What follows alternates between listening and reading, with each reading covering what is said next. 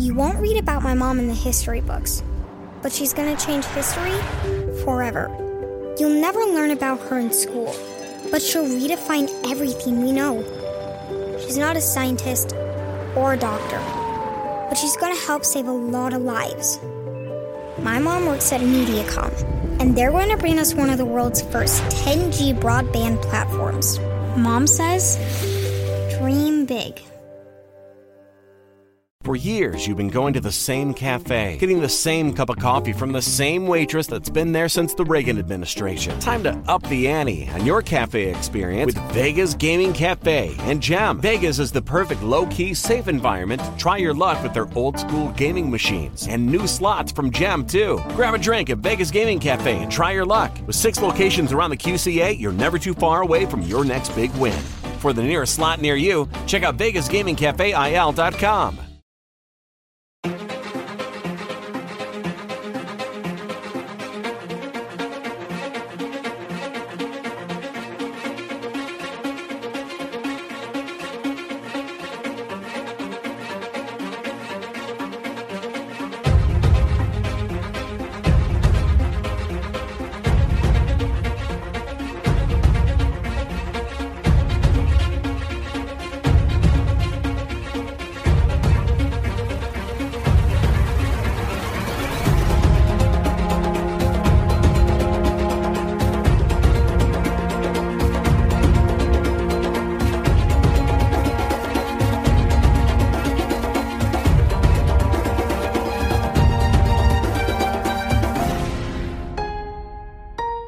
Welcome back to Forbidden Knowledge News. I'm your host, Chris Matthew. Today my guest is Chance Garton. First, a couple of announcements. Check out what may be the most powerful antioxidant known to man, C60 Purple Power. The benefits have been absolutely incredible. Enhanced energy levels, well-being. It's helped with inflammation. And did I mention it may be the most powerful antioxidant known to man? Check out their website. Use that link in the description. And if you order from that link, you get 10% off plus free shipping. You can now get Forbidden Knowledge News 5 days a week on Rumble and our website. Our website is forbiddenknowledge.news. It's also the home of the Forbidden Knowledge Network. That's where we feature some of your favorite podcasts, Raised by Giants, Understanding Propaganda, Day Zero, and many more. And you can always get every new episode of Forbidden Knowledge News on Rockfin, Rumble, Odyssey, and all podcast platforms. Be sure to sign up on Rockfin because this is where you get our premium content. You also get all the premium content from every creator on Rockfin. Just go to rockfin.com/FKN+, or click that link right in the description. Today I want to welcome Chance Garton. He is host of Innerverse Podcast, a show dedicated to empowering your perspective to help you stay in the flow of perpetual synchronicity. He is an adept in a variety of areas, but most significantly interested in the technology of language. He is also an aura technician in the Biofield tuning style. Chance, welcome. How you doing?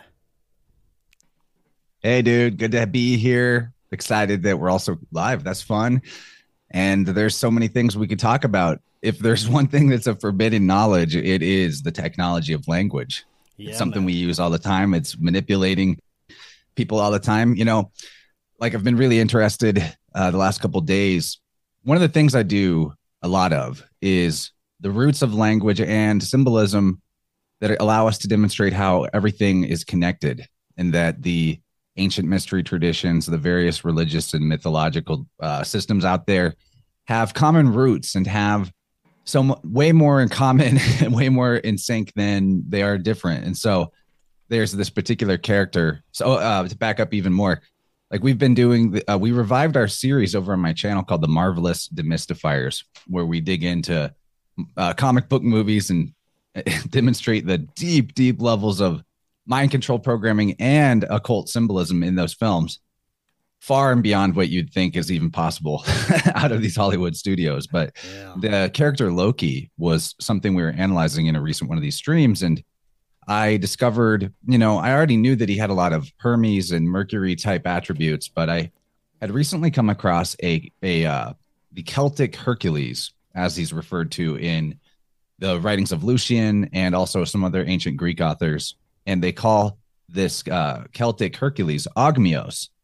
And what's different about Ogmios from the traditional strongman Hercules is that Ogmios has this force about him of eloquence. And rather than overcoming his opponents with brute strength, he's actually able to, symbolically put golden chains from his mouth to the ears of his followers. And the force of eloquence and the power of words, very, very, very important stuff to be able to get a handle on. And, forbidden knowledge, it definitely is, because the academic mainstream wants to tell us that things developed independently and separately, and that most of our ancestors, depending on what part of the world you're talking about, were like brutish savages, when in truth and in reality, we see the architectural diffusion and other aspects of cultural links that show amazing capabilities of the ancestors, far and beyond what we actually even know how to do today. So that's a little bit of why I like to get into these topics. And then, of course, the language of the body, how our body is speaking to us, is the theys out there definitely don't want you to be able to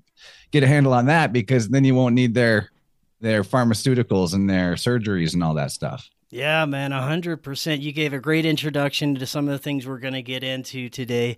And your work and podcast, it covers very important areas of our spiritual journey, like you were just saying, our body's way of communicating with us, as well as linguistics, and how important language and the way we communicate with each other and even ourselves. And you are an aura technician, which we're going to find out a little bit more about as well. Before we get into any of this stuff, first, tell us a little bit more about yourself, your background, and what led you down this particular path.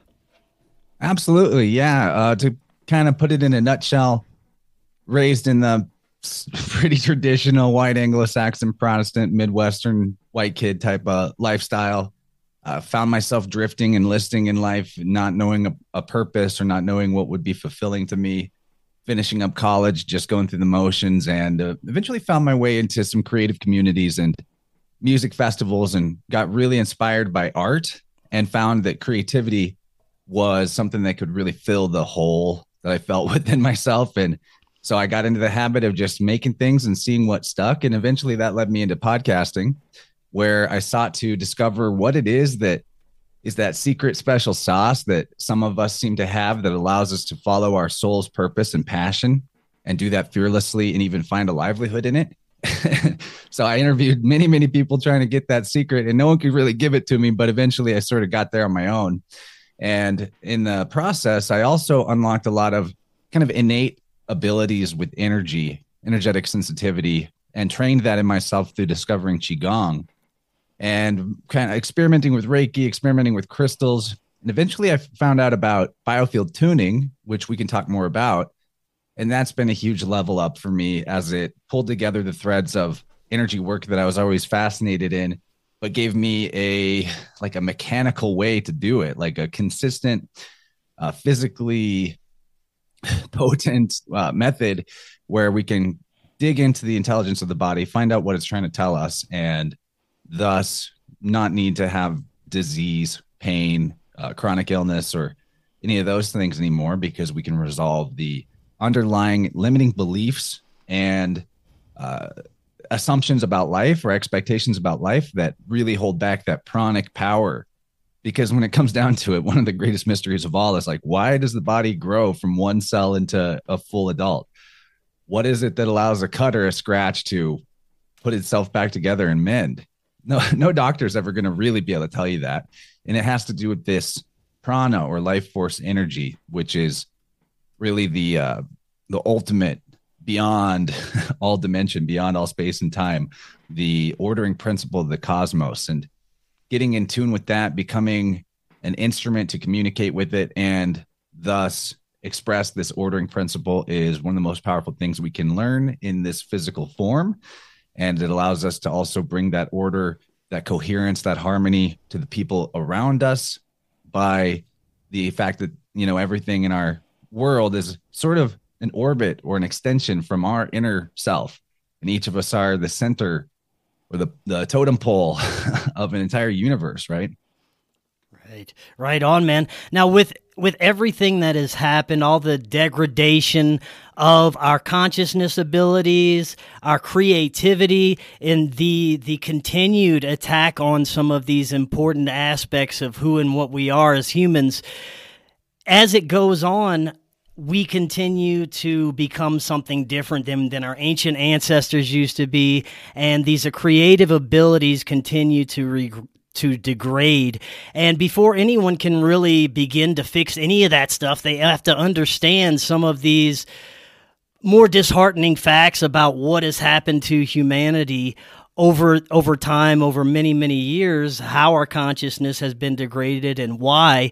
What's the best way that you can explain to people? Because this is a multi-layered type of agenda that has been unfolding for many, many years to degrade what we are as humans. What's the best way that you use to describe what's happening to people? Yeah, I really like what you said there in terms of how to learn or to get yourself into spiritual development, there is a necessary component of exploring conspiracy. Yeah, right. One path leads to the other if authentically followed. And some people will hit that wall and be like, I don't want to look into conspiracy. I want to just stay in a foofy, airy-fairy new age bubble. And then the other way around can occur as well. I don't want to leave my comfortable bubble of the thems are responsible for everything wrong in my life, and I have no ability to change that. So I can just jettison all hopes of expansion and stay in this little mean finger pointing lifestyle. So we need to merge both of these things. I mean, there is the true element of theys out there that prey on people who have weaknesses. But I think in a fractal understanding of nature and of ourselves, if we truly understand that what limits us in our life is beliefs that are holding back some percentage of our life force energy from being able to flow and be in use, and that those beliefs usually are accompanied by or instigated through trauma, then the same could be said for the human race at large, that what has gone on to diminish the general capacity to know that we innately carry through this divine spark has to do with some sort of mass ancestral trauma.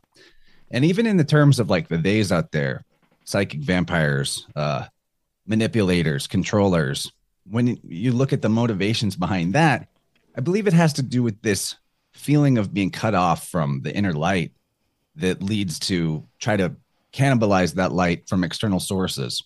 And I think all humanity can be healed. I think we can all lift up out of that. And as true as it is that there are manipulators, scumbags, evildoers in the realm, the beauty of it is once you get that self-empowerment back, once you get whole and connected internally, none of that stuff really has the ability to wipe you out like it could before. But sometimes that requires, especially us in the conspiracy research realm, to let go of the victimization and realize, wow, a lot of what we see in media, especially from like the left side, with this victim status being a type of currency, that we have to look in ourselves and be like, why are we so sensitive to seeing how that plays out in the mass? And how can we cut that out of our own behavior and of our own belief system so that we're victors and not victims? So that's really where I want to come from. Not to blame anybody external, but not to disregard, the challenges that go on with a society that's gotten so bent out of shape as it has expressed itself out of the fractal seed of the individual and into a collective confusion and madness. So something like that. Does that answer the question? Yeah, man. Yeah, right on. That was good. Now, you mentioned the powers of belief or lack of belief, and I've talked to many different researchers, magicians, energy workers that seem to have a consensus that belief plays a huge role in whether or not we can even perceive some of these things, whether or not we will actually tap in to some of these abilities and realms that surround us at all time. If we have it shut off, if we have our beliefs completely shut off to them, we may never have this altered perception or widened perception of what's out there, right? Yeah. Belief is definitely a limiter potentially. And in fact, I see this a lot. There's resistance and hesitancy to let go of. One of my friends actually told me today, I was like, we should do a tuning, man. I was even going to offer pro bono. And this is not a dig at him or anything, but he's like, I've got a good working relationship with my shadow. I don't know if I want to mess up what we got going on here and integrate some of those demons. And we can even talk about how like demons may be more of an expression of a fractured psyche than some kind of external infernal spirit there to harm. But yeah, maybe we can even talk about like the method of biofield tuning, the language of the body in that sense, and how beliefs come into play a role with that. Yeah, that's exactly what I wanted to get into. Let's probably start with the language of the body. I know that it's communicating with us more than whether we have a sickness or illness or something is off with us. There's a lot more to it, right? There's a lot more to it, yeah. You can even, like a really helpful belief shift to take on right away that immediately moves us out of the model that is proffered by the medical mafia would be, rather than look at the body like sort of a car that has parts that go wrong and then you go see the mechanic and they swap it out or they do some tinkering and then you're good to go. The body, in my opinion, maybe even you could call it a professional opinion, the body never does anything actually wrong. All that the body does is either to, in some way, maintain homeostasis or to communicate with us where there is an energetic, psychic, emotional issue, and it expresses through the body in that way. So the body is a mirror and it's our greatest teacher. And as a vessel that holds the life force energy that is the self-existing universal ordering principle of all cosmos before space and time, then actually our body has the capacity of knowing, like all knowing.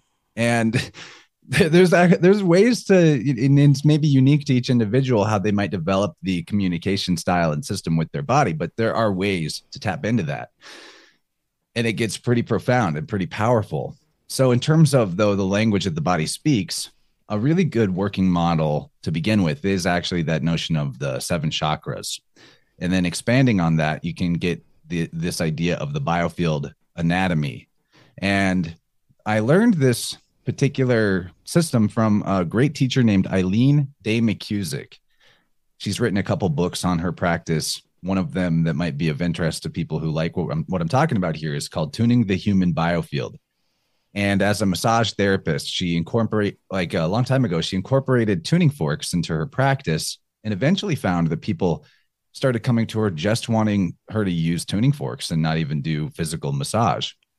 And in exploring this method, she discovered that in our bubble space, the approximately 6 feet of area off the body in all directions, what you would call the aura or a toroidal field, a type of electric bioplasma, that there are pockets of stuck or compartmentalized pranic energy that by their separation are constituting a cutoff of some of your own actual life force that is not in circulation and flow with the rest of your system. And B, they get there through beliefs that are limiting or expectations about life that lead you to think that you don't have the ability to do whatever it is that energy might be related to. They get there through trauma as well. And that in the sense of it being an anatomy, where that stuck energy is at in the field, in the space off of the body, can tell you when the limiting belief was put into place or where the trauma happened in their timeline. And it can tell you what, in a kind of general sense, what it is that was there, which is completely mind-blowing to a sort of materialistic nuts and bolts breakdown of how people might understand the body. So let me give a little quick example of what this is like. First of all, this bubble space around us, 6 feet apart, everyone, Yeah. Yeah, exactly. It's not an accidental number that they threw out there during the cooties scam. But so every part of the body physically. Would this be the same thing as what Rupert Sheldrake calls like the morphic field? I think that there's probably some correlation there. Yeah, I'm a little rusty on Rupert's definition of all that, but I do know that I like his work and that he's on to something similar, quite likely. But so every part of the body actually has a particular generalization that stuck energy will represent there. And so as an example, a client that I worked with just last week, he'd been having pain in his right knee in a continual way. And through the Biofield anatomy that I learned from Eileen, I happen to know that stuck energy in the right knee pertains to feeling blocked by obstacles or challenges in your life that are keeping you from being able to go where you want to go. So, and in fact, the legs in general, and it makes sense. A lot of it is kind of like very literal in terms of the metaphor of how the energy works. So in terms of the legs, it always has to do with our ability to move in life or the path that we're on. Kind of the left side has more to do with the past and the right side has more to do with the future. And there's a feminine, masculine aspect, like a yin and a yang to it. But to wrap up this point, found that this guy, so as soon as I put the forks in the level of his knee and started sweeping from the outside towards the inside, first thing we found was, I immediately, so another part of this that is a little more woo is that there's a level of instant knowing that an experienced practitioner will just get a info beamed into your head, because we have a generalization here. The knee has to do with challenges and obstacles and feeling blocked by them. But, everybody's version of challenges and obstacles might be a little different from person to person, right? But I got a ding. It has to do with education, which is kind of rather specific, right? Yeah. Yeah. And so the one pocket of stuck energy I found there that was the oldest had to do with when I was like, okay, where did you feel blocked or stuck due to education at around the age of 8? And then he had told me that he moved to the United States at that age, and he had been from Mexico. And so he was in a new school, speaking a second language and trying to get adept at that and learn that. So very challenging, right? Yeah, man. And then we found where... You won't read about my mom in the history books, but she's going to change history forever. You'll never learn about her in school, but she'll redefine everything we know. She's not a scientist or a doctor, but she's going to help save a lot of lives. My mom works at MediaCom, and they're going to bring us one of the world's first 10G broadband platforms. Mom says, dream big. For years, you've been going to the same cafe, getting the same cup of coffee from the same waitress that's been there since the Reagan administration. Time to up the ante on your cafe experience with Vegas Gaming Cafe and Gem. Vegas is the perfect low-key, safe environment to try your luck with their old-school gaming machines and new slots from Gem, too. Grab a drink at Vegas Gaming Cafe and try your luck. With 6 locations around the QCA, you're never too far away from your next big win. For the nearest slot near you, check out VegasGamingCafeIL.com. In the ancestral river, which is kind of a particular zone of the biofield that is where stuck energy might actually have a downstream effect going back to previous generations as well, that there was a hit there, and that his grandfather, who had never graduated high school, had experienced a lot of blockage and trauma over his lack of education, not allowing him to get the type of jobs that would make him feel more fulfilled or valuable. That's so interesting. And then very specific, the last part was that currently in this guy's life, where he was present day, he was being passed up for promotions at his job that he really wanted because he didn't have a master's degree. He just had a bachelor's, and he felt like it would be too much debt to go into or too much time to invest to go back to school for that, but that he had the skills to do the job without the degree. And so, there's other elements to what we worked with for this individual, but a big part of what holds us back in life is that we go into situations with this posture energetically of I can't do that, or they're not going to listen to me, or they don't hear what I'm saying, or, I don't have I can't get past this obstacle. And they might not even know that they're internally holding on to that little belief. But I hope to hear back from this guy, not only that his knee pain is resolved from dealing with this stuck energy, and that also he maybe gets looked at differently from his coworkers or his superiors, that he is able to do the job without the education, that he has the energetic posture of being able to overcome obstacles like that. And so, to finish the quick and dirty summary of how tuning works for the biofield anatomy is, you put the tuning fork in the field around their body, you sweep towards the body, you find where there's stuck energy, and then almost like clicking and dragging, you hook the vibrating fork into where the stuck energy is, and you bring it back to the physical body and deposit what was previously stuck in compartmentalized psychic chi back to the physical body. So that instead of being, off, keeping it off to the side and unavailable for use, it's there in your core, it's there in your center, and it's part of your overall flow.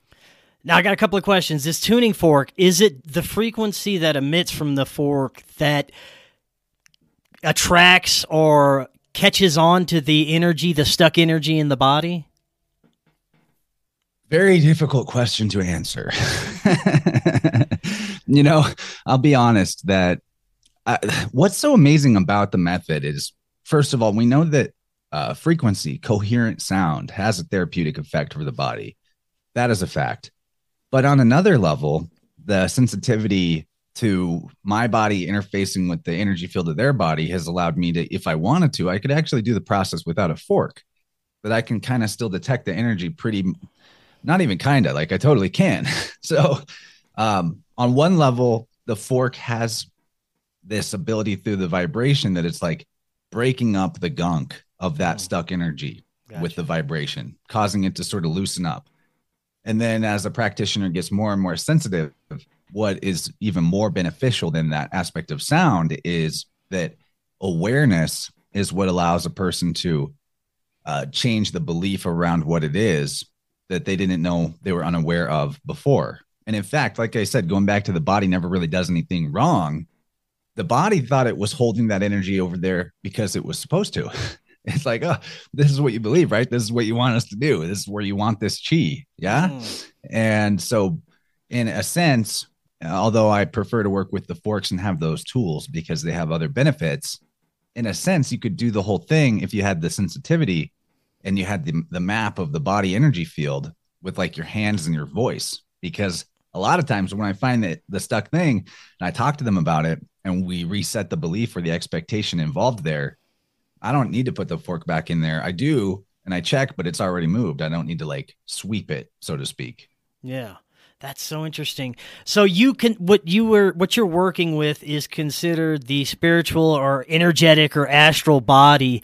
And what could be the source of a lot of ailments that we see in our physical body often starts or manifests in this energy body? I think always. I think there is nothing that just goes wrong accidentally. I think it's always related to this energy body first, or emotional. It's your psyche. And why I think that is because, in my opinion, we're dealing with the spirit or the animating force that creates all the matter in the first place, creates all the bodies, creates everything in the realm. And that's why this actually works remotely. And I do 99% of sessions remotely, which is another kind of wild layer to it. Because here I am, I'm some dude waving around tuning forks in my living room, states or countries away. But then I'm able to just kind of specifically pinpoint challenges that they're having without them telling me up front. So yeah, if I wouldn't have experienced anything like that myself, I would think it was pretty nutty as well. But I've experienced the remote tuning fork biohealing before from one of my friends that does it as well. And the benefits, sweet, yeah, man, I can speak for the benefits personally myself. It's absolutely incredible.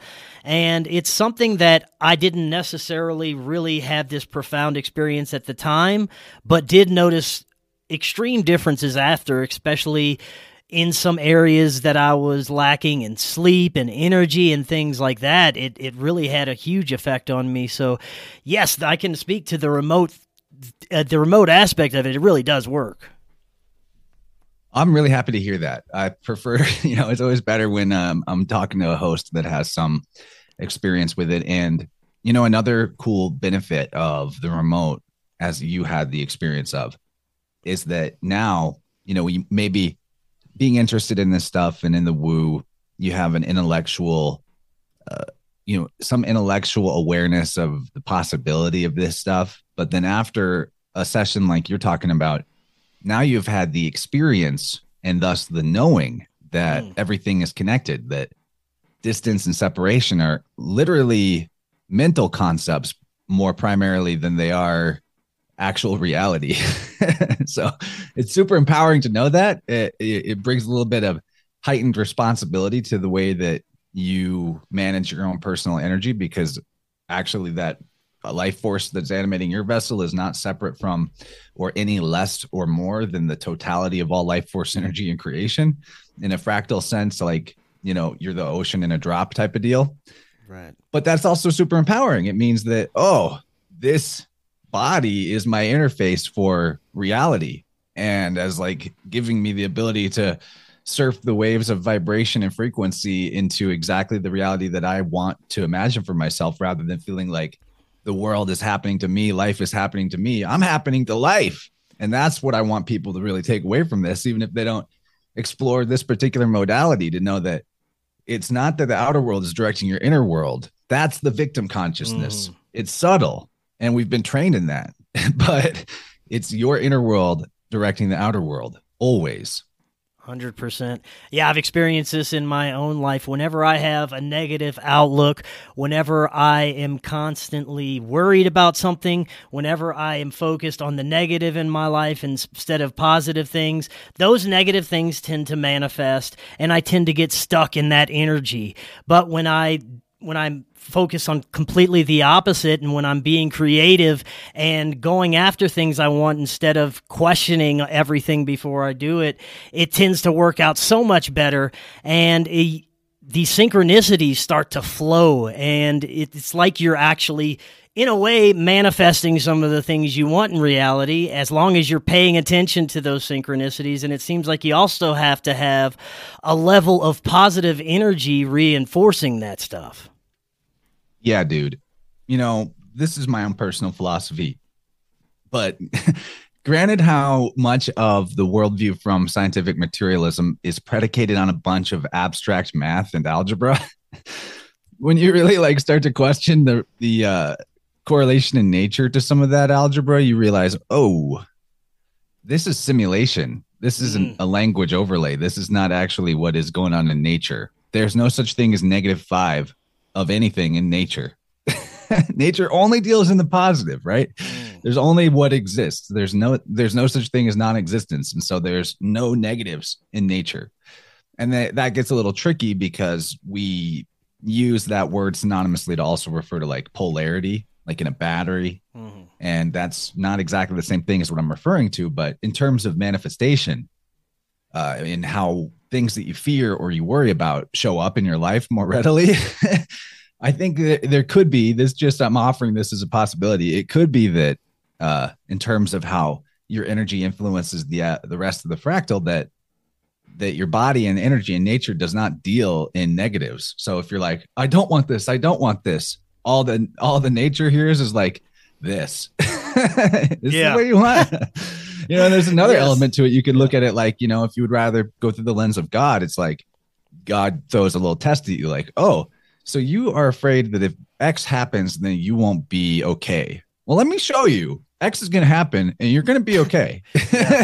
So it's like, trust me, baby, it's going to be all right. Yeah. And it's all about your perception. Something could be in your mind the most negative thing in the world, but for someone else, it could be the most wonderful thing in the world. It just depends on how you're looking at it. I want to go back to biofield tuning for a second, maybe get some examples of what you are working with people to heal, what kind of things people are going to you to try and to make better in their lives, and that you're utilizing biofield tuning to do.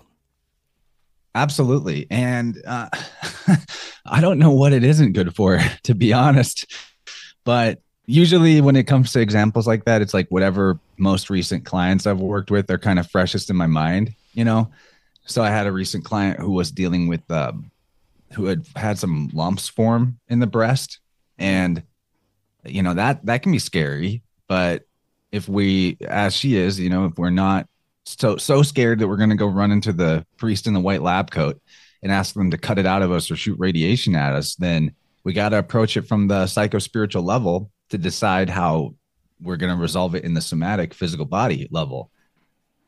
And so with this individual, and actually as is common with, there's so many layers to this, but I'm starting to discover an even larger framework of how specific maladies have even more specific information pertaining to that malady. And so with like breast cancer or tumors in the breast, it has often to do with a woman who has felt like afraid to bring shame to the family, and having a highly critical or a father figure in their life that withholds praise or withholds approval or has this aloofness to them. And, that ended up being bang on whenever we got in there and started doing the work, that this person, she had this kind of aloof father figure, and it was a generational thing where the next generation back up the ladder, the grandma had a father, or the mother had a father that was like hypercritical, not just aloof, but like nothing was good enough and he's going to tell you about it. Right. And to be fair, I want to also caveat that like in this process, there are no bad guys. We're not like trying to go say, oh, everything is your dad's fault or everything is your mom's fault.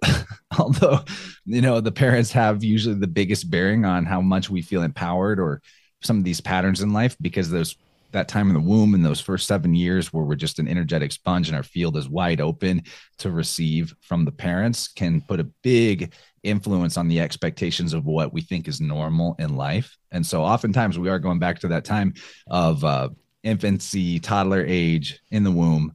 But yeah, we discovered that was a big part of the dynamic, and how because of that, she sort of, especially having grown up in the 80s, was the type who swallowed the feminism line of, I don't need no man, I'm going to support myself type of deal.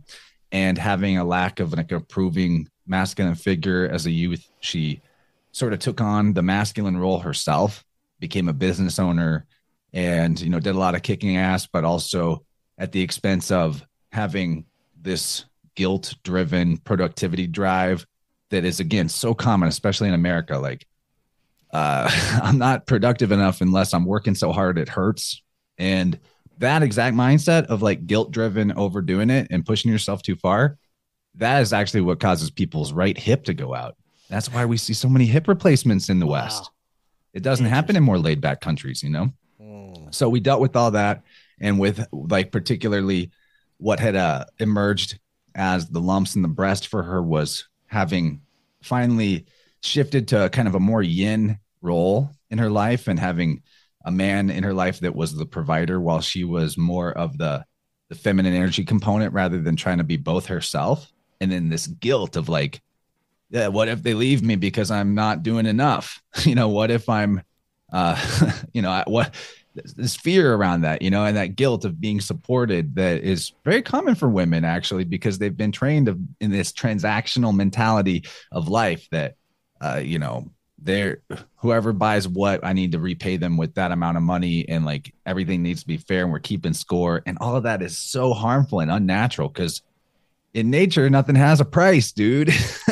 So it's just about like bringing 100% and being with someone who's going to bring 100%, and rather than keeping score. But anyway, we dealt with all that, and we found how the pattern had influenced the larger life. And hopefully that's a good example of how a very specific thing we came in to work on, we were able to get to the roots, even in an ancestral sense, of what brought that on and created the pattern. Right on. Now, earlier you said you help people at times integrate their demons. I want to get into this. I know a lot of people run from their demons or try to suppress them or try some other therapeutic ways to eliminate them from themselves. But integrating your demons, I've heard this a few times, and I find this very interesting. How would you describe this, and how do you help people with this? Love it, man. Love it. So there's a couple of possibilities with the idea of demons, and keep everybody, in mind of like, what I'm offering is my perspective. I'm not trying to invalidate whatever maybe you've experienced in the realm that you call demons or whatever, or your interpretation of it, but offering this possibility, right? That first of all, what the ancients called demons, the word that we get, the Greek word, actually referred to the spirits of the dead, not to some infernal, separate consciousness entity, like some evil little imp in a fiery underworld wanting to poke you with a trident, like that's not actually what demon meant. Now we have that with how what you might call pagan cultures were vilified by Christianity later, and then a lot of their philosophies were turned into evil ideas. And ironically, as the Reverend Robert Taylor says, in his work that he got put in the Gale over in the 1800s, that Christianity and paganism are about as different as 6 and half a dozen. So, I think actually a lot of what people experience as demons maybe have to do with spirits of ancestors that are restless and themselves unhealed, and that is transferred forward in like some genetic memory. I don't even want to say it's physical, like genetic, but that there is like an energetic passing forward because, like a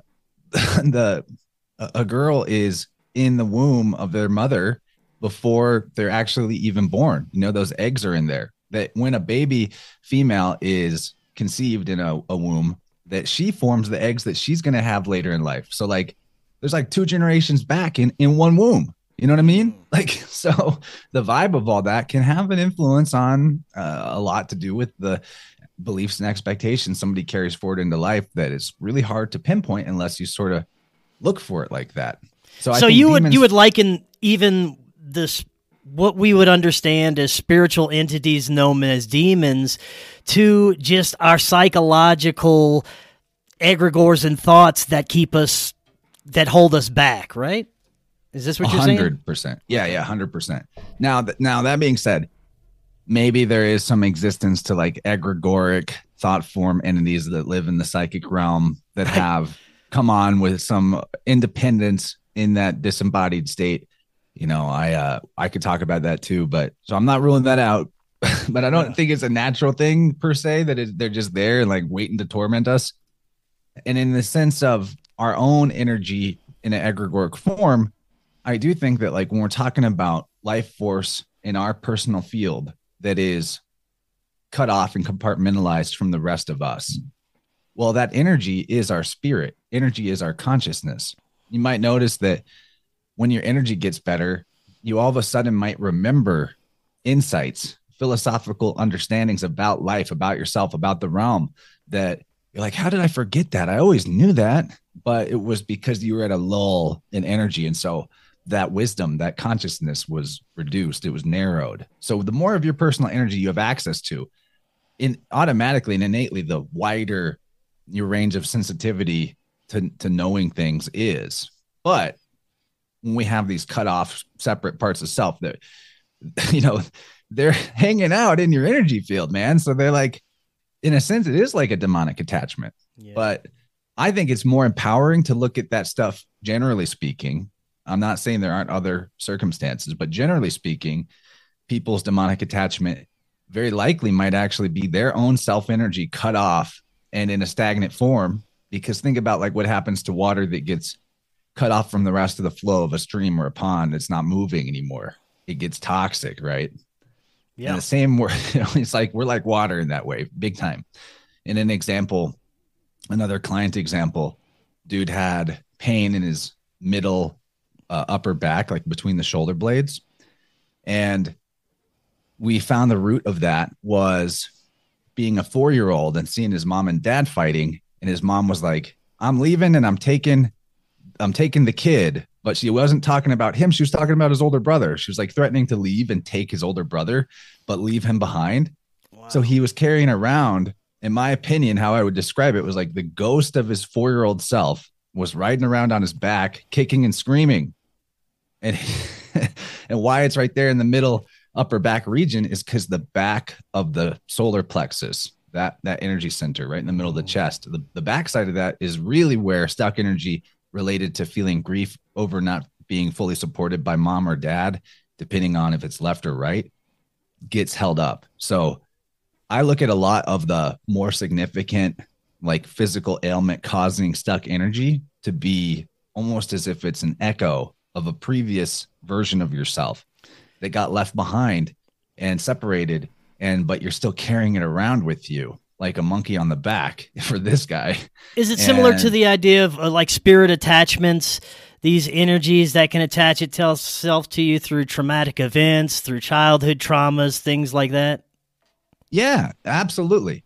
But what I like about this perspective I'm offering on it is that rather than looking at it like, Oh, there's just demons waiting around every corner in the bush to jump into you in a moment of weakness and attach to you.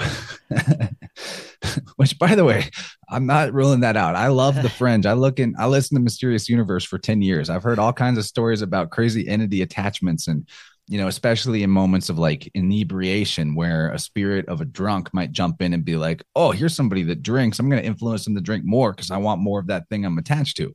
I don't think that's all impossible, but a lot of times it's more like we're dealing with your own personal fragmented energy. And you could consider it like, the other why it's so powerful to find these and integrate them is because these past selves that can be carried around separate, they actually live in your psychic realm, in your innerverse. They're like constantly animated by the amount of life force that you've invested in keeping them separate and not thinking about what it was that happened, or not really acknowledging how not acknowledging what happened, how it affected you, Right. Well, maybe go ahead. Oh yeah. So like an example for me, this is just about to ask for examples. There you go. Yeah. An example for me was, and this actually, I found this while I was doing a tuning for somebody else. I found one of my own. I found one of my own past selves that was left behind.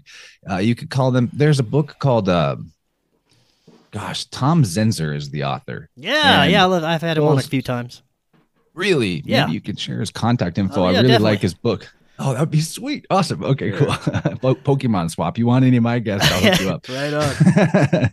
But like he has this book, Soul Centered Healing, where he talks about this very thing. And it's where I got a lot of insight into how I understand and describe this, that there are self fragments of like an actual identity animated. It has its own consciousness and experience of reality, previous versions of you that are hanging out in your psychic realm and your energy field until you kind of integrate them and bring them in. And what I think too that Tom puts forward is that maybe those things don't actually ever get fully deleted, so to speak, but that you learn to accept them and work with them. And so in a sense, people have a good relationship with their demons. We don't have to kill them. We just have to, let them free. Actually, letting them out of the cage is what allows them to heal. Yeah, I was going to ask you, how do you think is the best way, or some ways that we can integrate those? Well, definitely it's about finding and identifying them via discovering what it was that happened and the way that it affected your beliefs about yourself and your expectations about reality. So like an example for me that I discovered that I was alluding to a second ago, while I was working with somebody else's repressed anger, I found, when I was 5 years old and the mom took me to get my shots for kindergarten, I had this total freak out where I was like punching, kicking, screaming, fighting, like, you will not inject me with those needles, tooth and nail battle. But I'm a 5-year-old, so I lose the fight. And, and they gave me the kindergarten shots. And I realized that version of myself was still hanging out, waiting to be noticed. And what I needed to notice about it was that was the point in my life where I made the decision that anger doesn't achieve anything. That doesn't matter if you get angry, you will still not get what you want. So I took on a belief about myself that lasted most of my life of, I don't get angry. Angry people suck. And that's actually a super limiting and toxic belief to hold on to, especially for your heart chakra and somewhat for your throat chakra. And occasionally in the solar plexus, but the solar plexus version of anger is more like anger management problems, like you're getting peeved more than is appropriate. So what to know about anger in particular, and how actually all of the flavors of emotion that we give a negative association work, is that they're polarities of energy. And each one of these spectrums of possible things, whether it's anxiety or sadness or anger, they have a meaning, or they have a purpose for being part of your overall constitution. And so with anger, one thing that is a big limiter for people who believe I don't get angry, angry people suck, is that you're also cutting off, to some degree, lesser or greater, your ability to be assertive, your ability to be aggressive in a healthy way. And the more you repress and reject anger, actually, the more life will keep offering you things like, is this going to make you mad? How about this? But if you can use a process like tuning or other types of energy work or self-awareness protocols, of which there are many, this is just the one that I think is super helpful. You can get to like a zero balance with some of these emotions so that when a situation comes up where it's healthy to assert yourself, to maybe even aggressively put a boundary up, that instead of it needing to be like bottled anger that then blows up down the line, it's like little bits of no, right in the moment. And it's always tame. If you keep it all kind of level, then you never need it to be a big exploding thing. And it helps you navigate your life and know what's actually good for you and where you want to go, to be able to feel a healthy, like blue flame of anger, as Michael Tessarion might call it. Right. And it limits your ability to assert yourself if you repress anger completely. And in the emasculation of society, we see a lot of repressed anger bottled up and being, shaken to foment things like stupid internet fights and civil war fears and all that bullshit. Yeah. Well, along the opposite lines of what we would consider as our demons are these negative thought forms that we have. What about when individuals contact what they understand as their spirit guides or higher self and gain what they understand as this cosmic knowledge from intelligences that are greater than their own? What do you think is happening there? Awesome question. Yeah. I think how I tend to understand that is through what I alluded to earlier, that the life force energy that animates your body vessel is not separate from the whole of all spirit everywhere. And that's because this is the ordering principle of the cosmos. In fact, like one thing that I really spend a lot of time on my channel helping people disentangle themselves from in the realm of victim consciousness is some of the like new age pop culture, Gnosticism. The world is a simulation created by an evil archon to harvest your loosh, all that type of stuff. That the body, it really derives from the religious traditions that consider the, particularly the ones that gave us the idea of transmigration of souls, which isn't evil in itself, but that by making spirit, or the notion of spirit, so give it so much primacy over matter, that a lot of times that philosophy will devolve into like, the body is low, evil, base. Nature is a prison. It's a cage. The world is, an energy harvesting factory for evil, alien, archonic overlords. And while I'm not like ruling out that there aren't energy harvesting ops that go on in this realm, I don't personally believe that it's the purpose of this realm, in my opinion. And so my take on matter, on the body, on physicality is that if the spirit that animates all things is what generates the matter through this like imagination principle, mind of God, speak so it is type of deal, then the matter itself, the physical material, is like condensed spirit.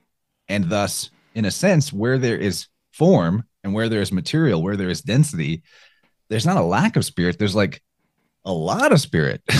That's where I try to bridge the gap. And I like to tell people that there isn't a spirit world other side over there and a physical world over here where we're cut off from all of that light and love and coherent harmonizing energy, but that we're in the spirit world right now.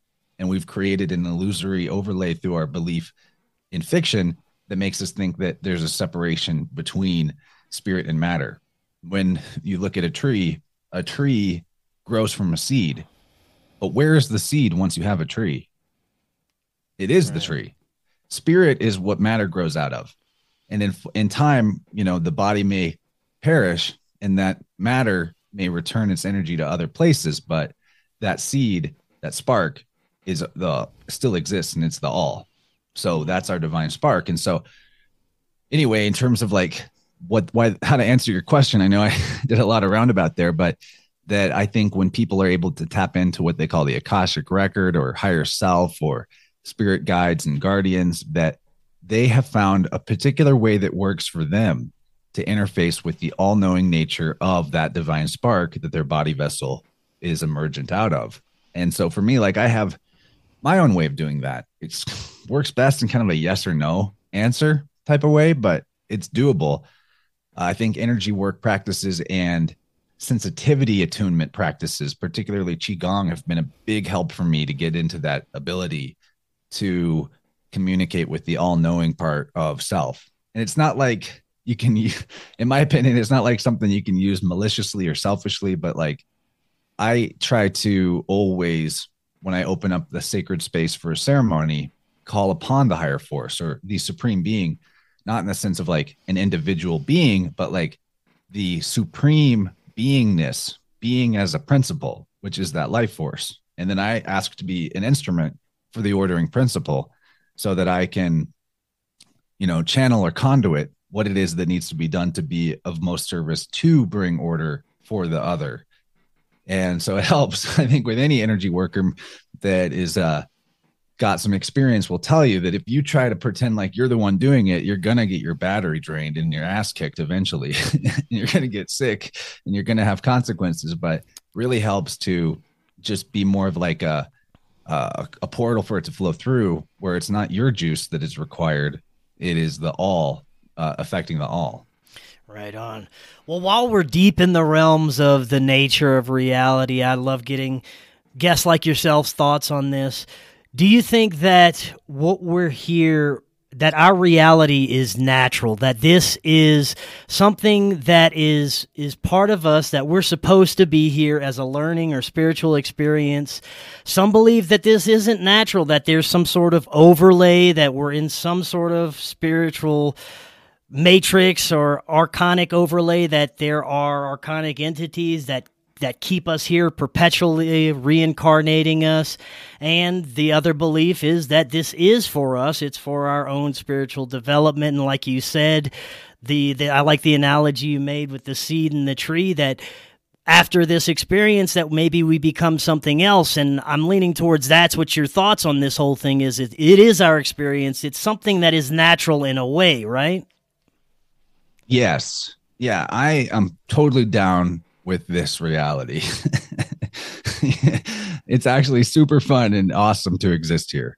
If you, get out of your own way, especially with some of these beliefs about it being unnatural or evil or fake. So that's why I've done so much work on undoing the errors of what is labeled Gnosticism. It's not true Gnosticism to believe that. In fact, one thing we could potentially talk about more is how the misunderstanding of the philosophy of the mystery schools is what even led to this belief of a demiurge or a fallen god below God that is the creator of the material. In all my opinion, but it's very much empowering to jettison some of the stuff that is particularly popular in the conspirasphere of like, ooh, here, I think, and just on like the most simplest level, if the belief you're holding is that this realm is fake, created to enslave and trick you, is there a deeper level of victimhood than that? Right. Yeah. It's the ultimate victimhood, Yeah. It doesn't get more victimy than that. So I really like to refer to the Simulacra Simulation book by Baudrillard to help illustrate the point of what I think is going on with why that belief has come up, where he talks about the media representing a world that is more real than reality. And that gets super misunderstood in his terminology of the hyper reality. But what I think he's talking about with hyper reality is how if you have a belief system that tells you something different than what your senses perceive, and if there's enough of that stacked up, then this belief system overlay becomes the hyper reality, and your experience through your senses is actually at odds with your belief overlay. And it causes you, if you put the emphasis on the belief overlay rather than what your senses tell you, it will cause you to inevitably lean towards the belief that reality is not real because it doesn't jive with what you think real means, And a big part of that, and one of the most dangerous priestcraft jive mind control spells that ever got put out there, was, in my opinion, the proffering of the world is a material fallen reality separate from a spiritual existence. And I don't see that as true personally. Right. Maybe we could get into how, what's your insights onto how this misunderstanding really came about? Sure, man. Yeah, there's definitely a lot to it, but first of all, there's this idea of know thyself, right? But a problem where know thyself has fallen short is that man, I'm going to quote Godfrey Higgins, author of Anacalypsis from the early 1800s, where he says, man has forgotten or been ignorant that his faculties are limited. He has failed to mark the line of demarcation beyond which his knowledge could not extend.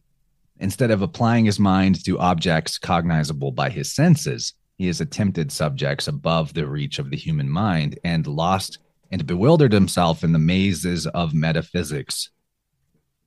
That is, again, a lot to do with like what I was referring to with math, being how astrophysics is pervade to us is through all of this fancy highfalutin, mathematics. And so really what that is a linguistic overlay that is simulating something that is not necessarily reality. Like astrophysicists and whatnot will plug their equations into a computer model. They think those equations represent reality. And then as the computer model simulates a reality via those equations, they look at what it spits out and they say, see, proof that it's a simulation. You're using a simulation to prove it's a simulation.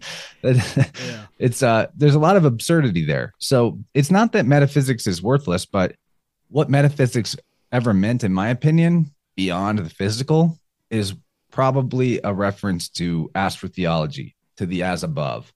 And in a lot of beautiful ways, the as above has a direct conduit or a link for us to tap into the innate all-knowing aspect of our being, because it's sort of this black screen that we can see that is in a as above so below correlate to everything below it. And we can, if we can kind of come up with a way to decipher it, or we put a linguistic overlay into it, there's a potential that we can derive knowledge out of that, or at least see connections and links and synchronicities.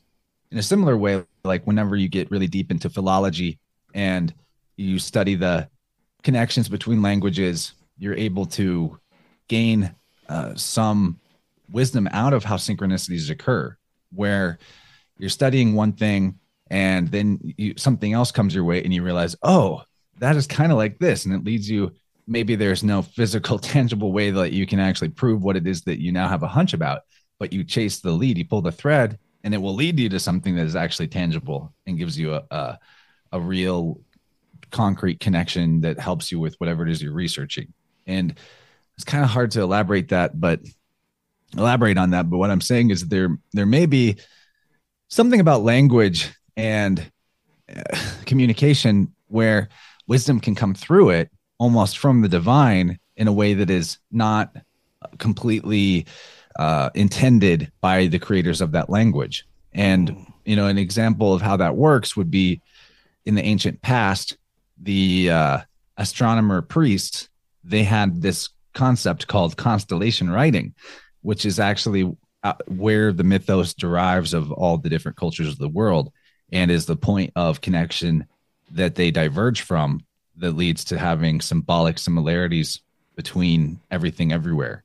And in particular, the Sumerian priesthood of Babylon had a word for this constellation writing called Lumashi.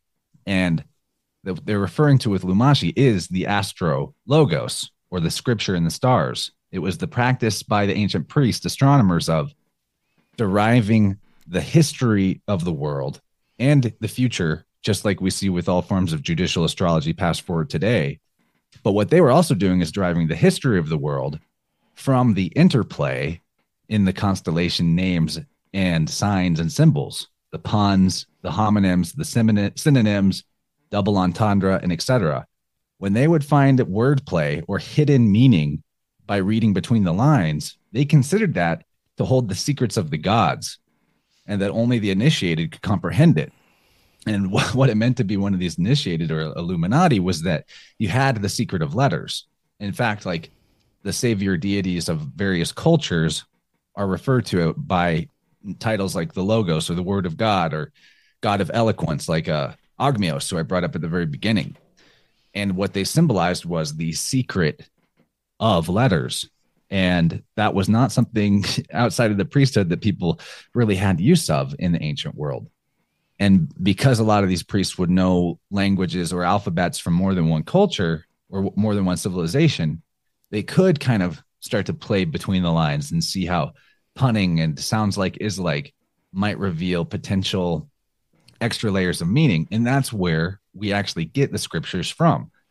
All the ancient scriptures were derived by some astronomer priests looking up at the sky, the constellations, the names of the stars, and pulling out the words that were there in the shape of the way the stars connected, in the multiple layers of meaning. The Sumerians were notorious for this. They had abbreviations for every word in their written language called logograms, where one abbreviation could mean like 20 different words. So with just one little stellar tableau of multiple constellations and images, they were able to derive chapters and chapters of scriptures, and they consider that to be divine revelation. So I put a lot out there, but it doesn't quite get us to talking about the misconception regarding the demiurge, but we can go there too. Yeah, man, let's get into that a little bit. We've got a few more minutes. It's pretty amazing how we're witnessing firsthand the alteration of history and language, and what we understand as our true nature has been changed so much. And I do want to get your understanding of, if you have hope, if we can ever gain that back as a whole, with everything that's happening with the intended alteration of all of this. But yeah, let's get into a little bit more about your understandings of this Gnostic misunderstanding. Right on. Yeah. So the demiurge is considered to be like the craftsman, right? Actually, demiurge means like a common worker, public servant. In Greek, it means, literally the word means a public worker. So in the mythology of Eastern philosophers, they consider the demiurge to be an aeon employed in the creation of the world, a subordinate workman. So this actually connects us with all the various deities that are particularly like saviors or creator gods, like Vulcan, the blacksmith, aka Hephaestus, Jesus, who's a carpenter, Ptah in the Egyptian, who spins the world or the physical creation on the potter's wheel. You have Lu of the long arm in the Irish mythology, who is skilled in many arts. You have Thoth, who brings the art of writing. You have Athena, who taught shipbuilding, or Isis, who taught shipbuilding and sailing. And I could go on, actually. You pretty much find this teaching of arts and crafts from every major deity ever, or one of the relatives. And like when you really boil down through the ability to syncretize the various deities of the ancient world, you find that it's most likely, in my opinion, that rather than considering these beings to be actual physical beings, like the way that the whole what's his name, Anunnaki guy, Hitchens? Yes, that's Zacharias Hitchens in every Ancient Aliens episode. Yeah. He's like, oh, aliens created us to be slaves. And anyway, poor guy. Be a hard life. I mean, it sells a lot of books. Maybe he was into it, but yeah. But anyway, I don't think that the ancients in the inner circle of these wisdom traditions ever believed the deities to be maybe literal beings, and more so as aspects of the one being, emanations from the one, the divine. I've got a lot of notes I could pull up to help illustrate the point, but a simple way to understand it is in the Trinity dogma that is extant in so many different versions of religions. You have the three forms, one God, the thrice great, creator, destroyer, redeemer, or savior. The sun, the sun in spring, summer, and winter actually is where we see this in the physical nature. And in fact, a little addition I'll say is that where these esoteric doctrines have value and also syncretize, in my opinion, is in what they can teach us about what exists in nature that we can observe with our senses. And where they go off the rails is where we start believing in stuff and thinking it affects us that we have no basis of experience to know that it exists or not. But anyway, three forms, one God. You got Brahma, Shiva, Vishnu. You have Adam and his three sons, Cain and Abel and Seth.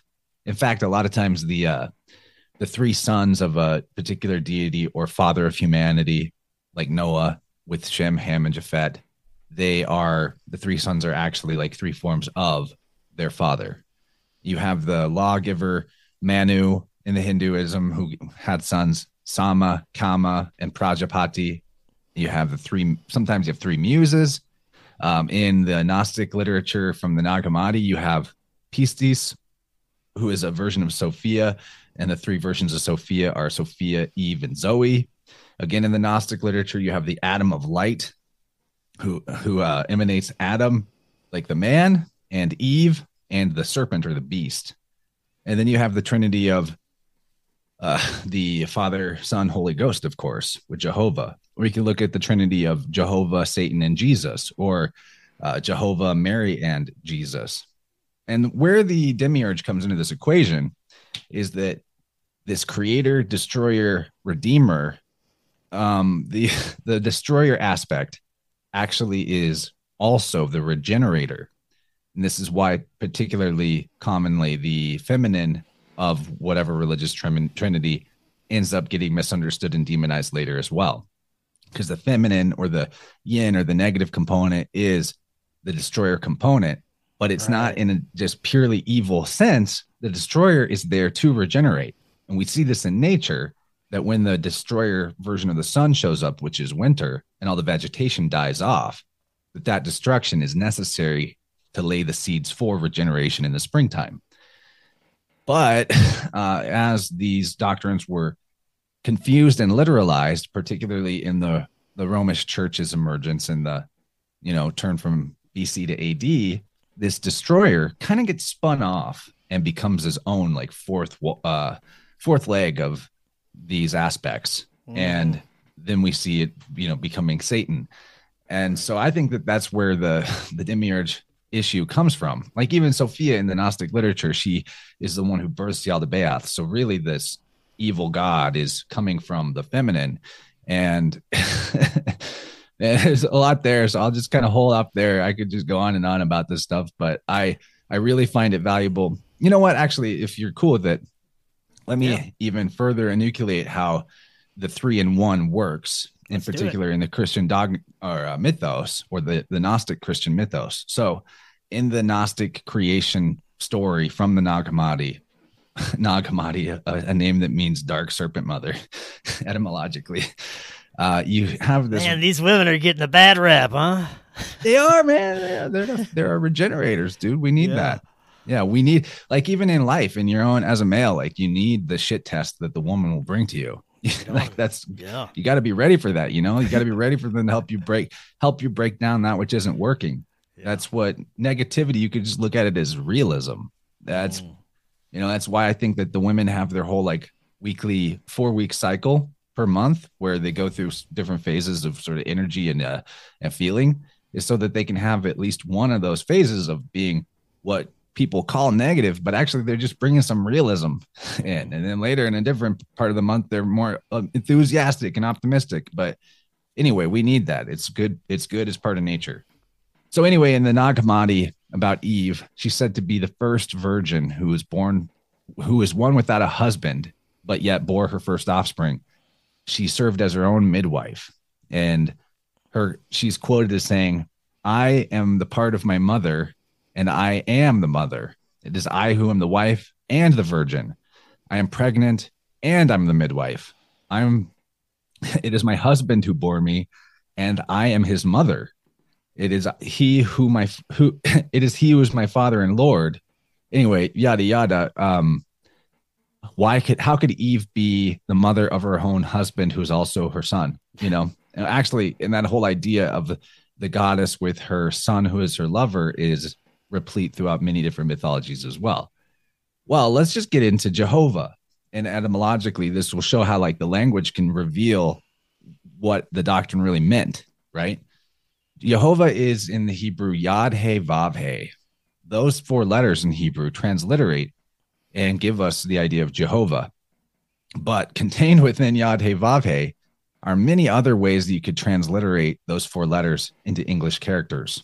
One of the ways, besides YHVH or JHVH, is IEVE, Eve, phonetically.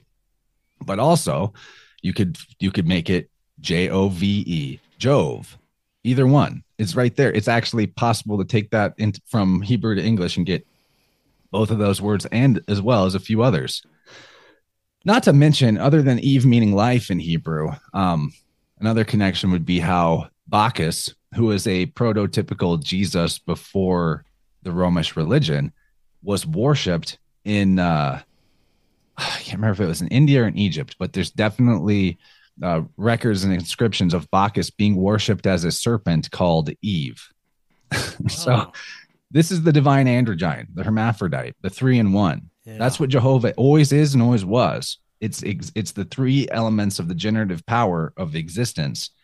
But in the literalization of a mythical sky father up there, to do that, if that's the character you're going to consider to be God, then you got to separate him from the mother and from the son. And all of this is metaphor and allegory for nature. Not like we need to believe there's really like this mystical Eve that has this completely unnatural ability to be the mother of her own father. You know, I don't think that's useful to us, but it is useful to see how it applies to like the cycle of the seasons.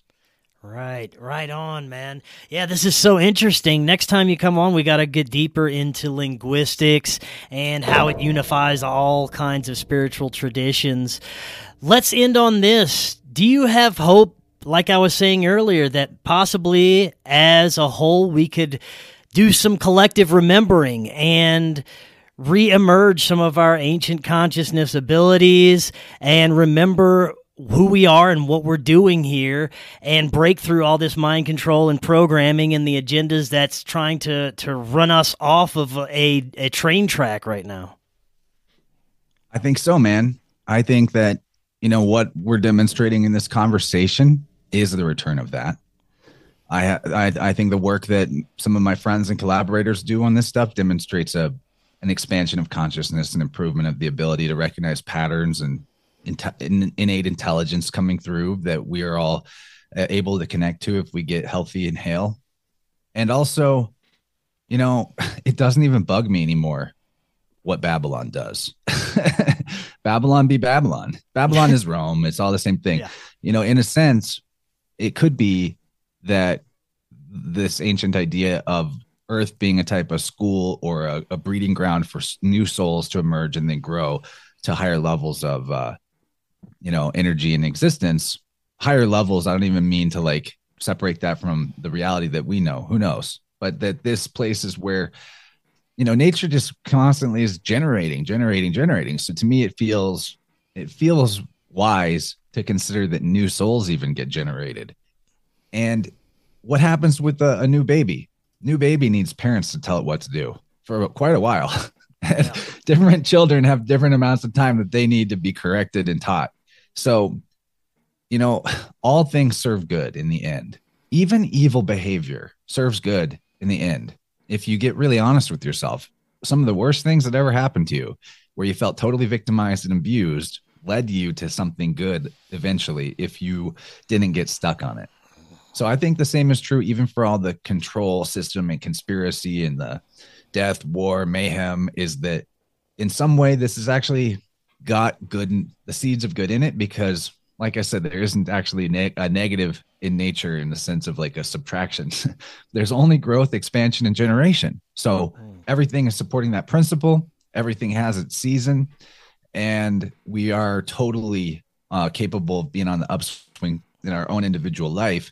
That ripples out to everything that we're psychically connected to as individuals, and we can rise together with the people that we cohere to And, Babylon will do what Babylon does. But I think that type of system might just be part of how this reality works, that some level of when you come into your new soul, you got to have that harsh correction or that breaking down destructive principle, teach you some lessons, and then you can evolve as a spirit to the point where you take the reins of those forces and you decide what it is that needs to go from your own life.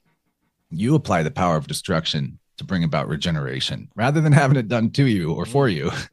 So I look at it all like, we're in a fractal sense, the creator, the spirit that manifests all this stuff and that we are holding the spark and the flame of is a loving parent. And even when it sometimes got to bust out the belt, we're going in a good direction eventually, even if maybe you need another go round on the wheel to get to it. But I'm not even like trying to escape from samsara, as they would say. Like, I'd be happy to reincarnate here. I think this place is awesome. There's an infinite amount of experiences that I would love to have. And only one life? Nah, I'll take as many as you can give me. It's great. Excellent, man. I love it. I love the outlook. Chance, this was awesome. We're going to definitely have to do this again soon, like I said. Before you head out, let the audience know where they can find your podcast and utilize some of your services, how they can do so. Yeah, buddy. I just want to say thank you for this conversation, and your great host asked really good questions. I think this is one of the best in just an hour and 20 minutes interviews I've ever got to do, in terms of like giving all the flavors of what I like to talk about. Right on. I love it. Thank you. Awesome flow state. Really fun. If people like what I'm talking about, they want to explore more and get into the devil of the details, then check out innerversepodcast.com. I'm on YouTube. Got a good community there that jumps in during the live streams. I'm on Rockfin as well for premium content. Got a Patreon people can support me through too.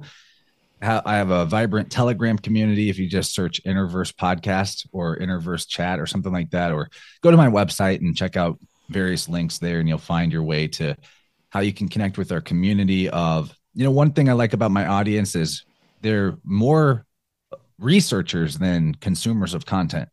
And they're always surprising me with incredible insights and weaving things into what it is that we talk about on the screen. And I'm so grateful to them. You all know who you are, especially if you're listening right now. Thank you. If people want to get into my tuning services, my website will have a link to that as well. But you could also type in the URL innerversepodcast.com/sound-healing.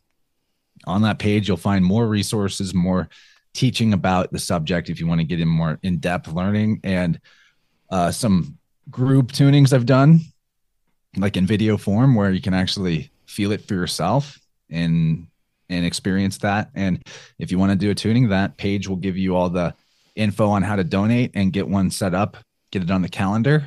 And I do encourage people to look into that. If you're feeling a bell ring inside, like this makes sense, I want to try this. That's exactly what I felt when I heard about it and explored it.